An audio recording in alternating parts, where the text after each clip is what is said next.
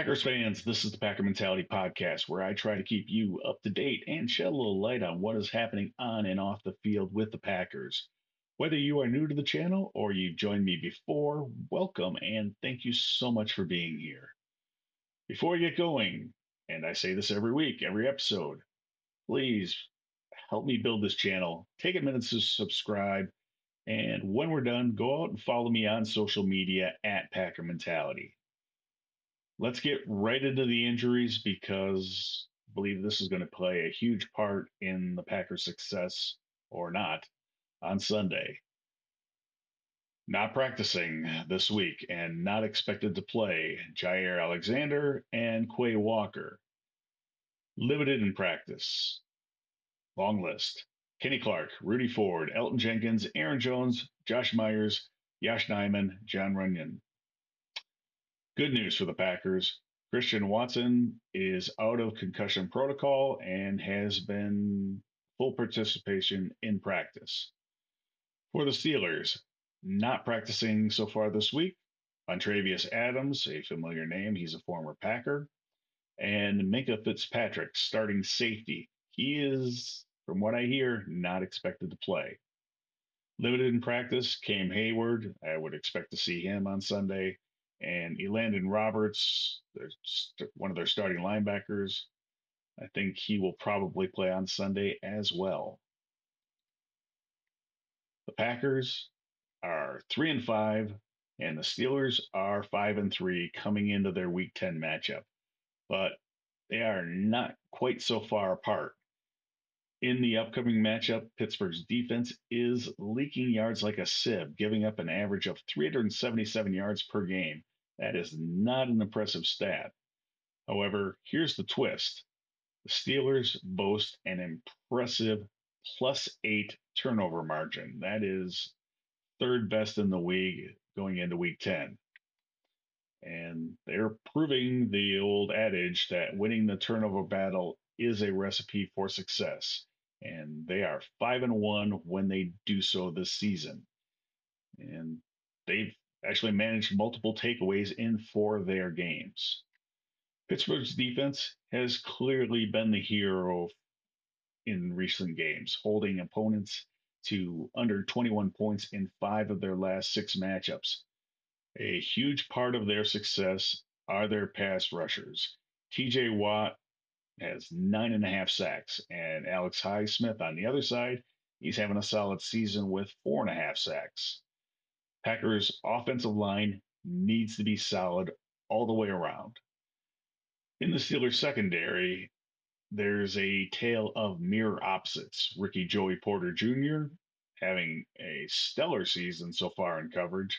However, on the other side, they've been struggling. Patrick Peterson, Levi Wallace, and Chandon Sullivan have all gotten picked on. This is the golden opportunity for the Packers to exploit and find success against the Steelers. The stage is set for a showdown between a defense that thrives on turnovers and a Packers offense that does have the ability to capitalize on those weak links in the secondary. When I watched the film on the Steelers, I saw teams have success with play action and bootlegs, especially quarterbacks like CJ Stroud, Trevor Lawrence, and Brock Purdy. The Steelers linebackers also had trouble with athletic tight ends. I would expect Luke Musgrave to be a big part of the game plan and have a big game on Sunday. Packers' run game could also find some success as the Steelers allow 133 yards per game. In their losses, Pittsburgh's opponents saw the most success when they ran the ball outside or attacked the offense's left side or away from TJ Watt. The question is going to be, can the offensive line play well enough for a second week and open holes for Aaron Jones? It's kind of a strange matchup and clash of strengths and weaknesses for these two squads. Steelers' offensive narrative has been less than thrilling, clocking in at an average of just 16.6 points per game. And to make Sunday's game even more thrilling in the first half, Just like the Packers, Pittsburgh's offense is also terrible to start games. They sleepwalk through the first three quarters, not just the first half like the Packers. And then they are gangbusters in the fourth quarter. Pittsburgh Steelers are a proud franchise. They have a storied history and a very passionate fan base. And that fan base is really unhappy with their offensive coordinator, Matt Canada. You think the Packers fans have been unhappy with Joe Barry? Don't think it really compares to how down they are on Matt Canada.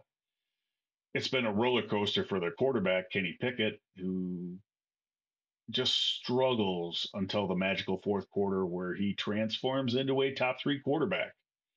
The Steelers have good weapons in the backfield and outside, but the offensive line has been questionable, which could be the source of their problems. In the backfield, the Steelers have a dynamic duo in Najee Harris and Jalen Warren, both of whom had really strong outings last week. But on the season, their running game is actually worse than the Packers at only 90.5 yards per game on the ground. Their wide receiver group is talented. They have Deontay Johnson and the discontented George Pickens. Pickens has not been thrilled with his role in the offense, where last week he had just two catches for a negative 1 yard. The Steelers are hoping to flip the script this week, especially with the Packers' secondary resembling a mash unit due to injuries. The spotlight on Sunday will be in the trenches. The key to unlocking this game might just be the Packers' pass rush pitted against the Steelers' questionable offensive line.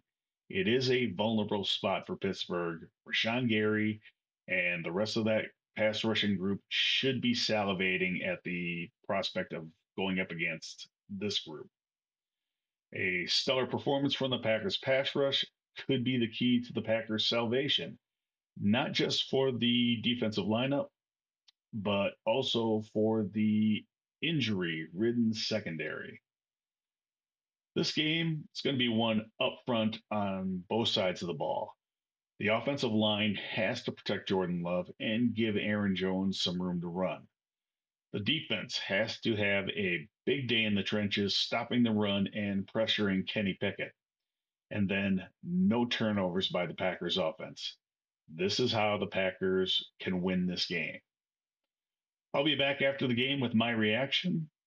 Have a great weekend, everybody, and enjoy the game.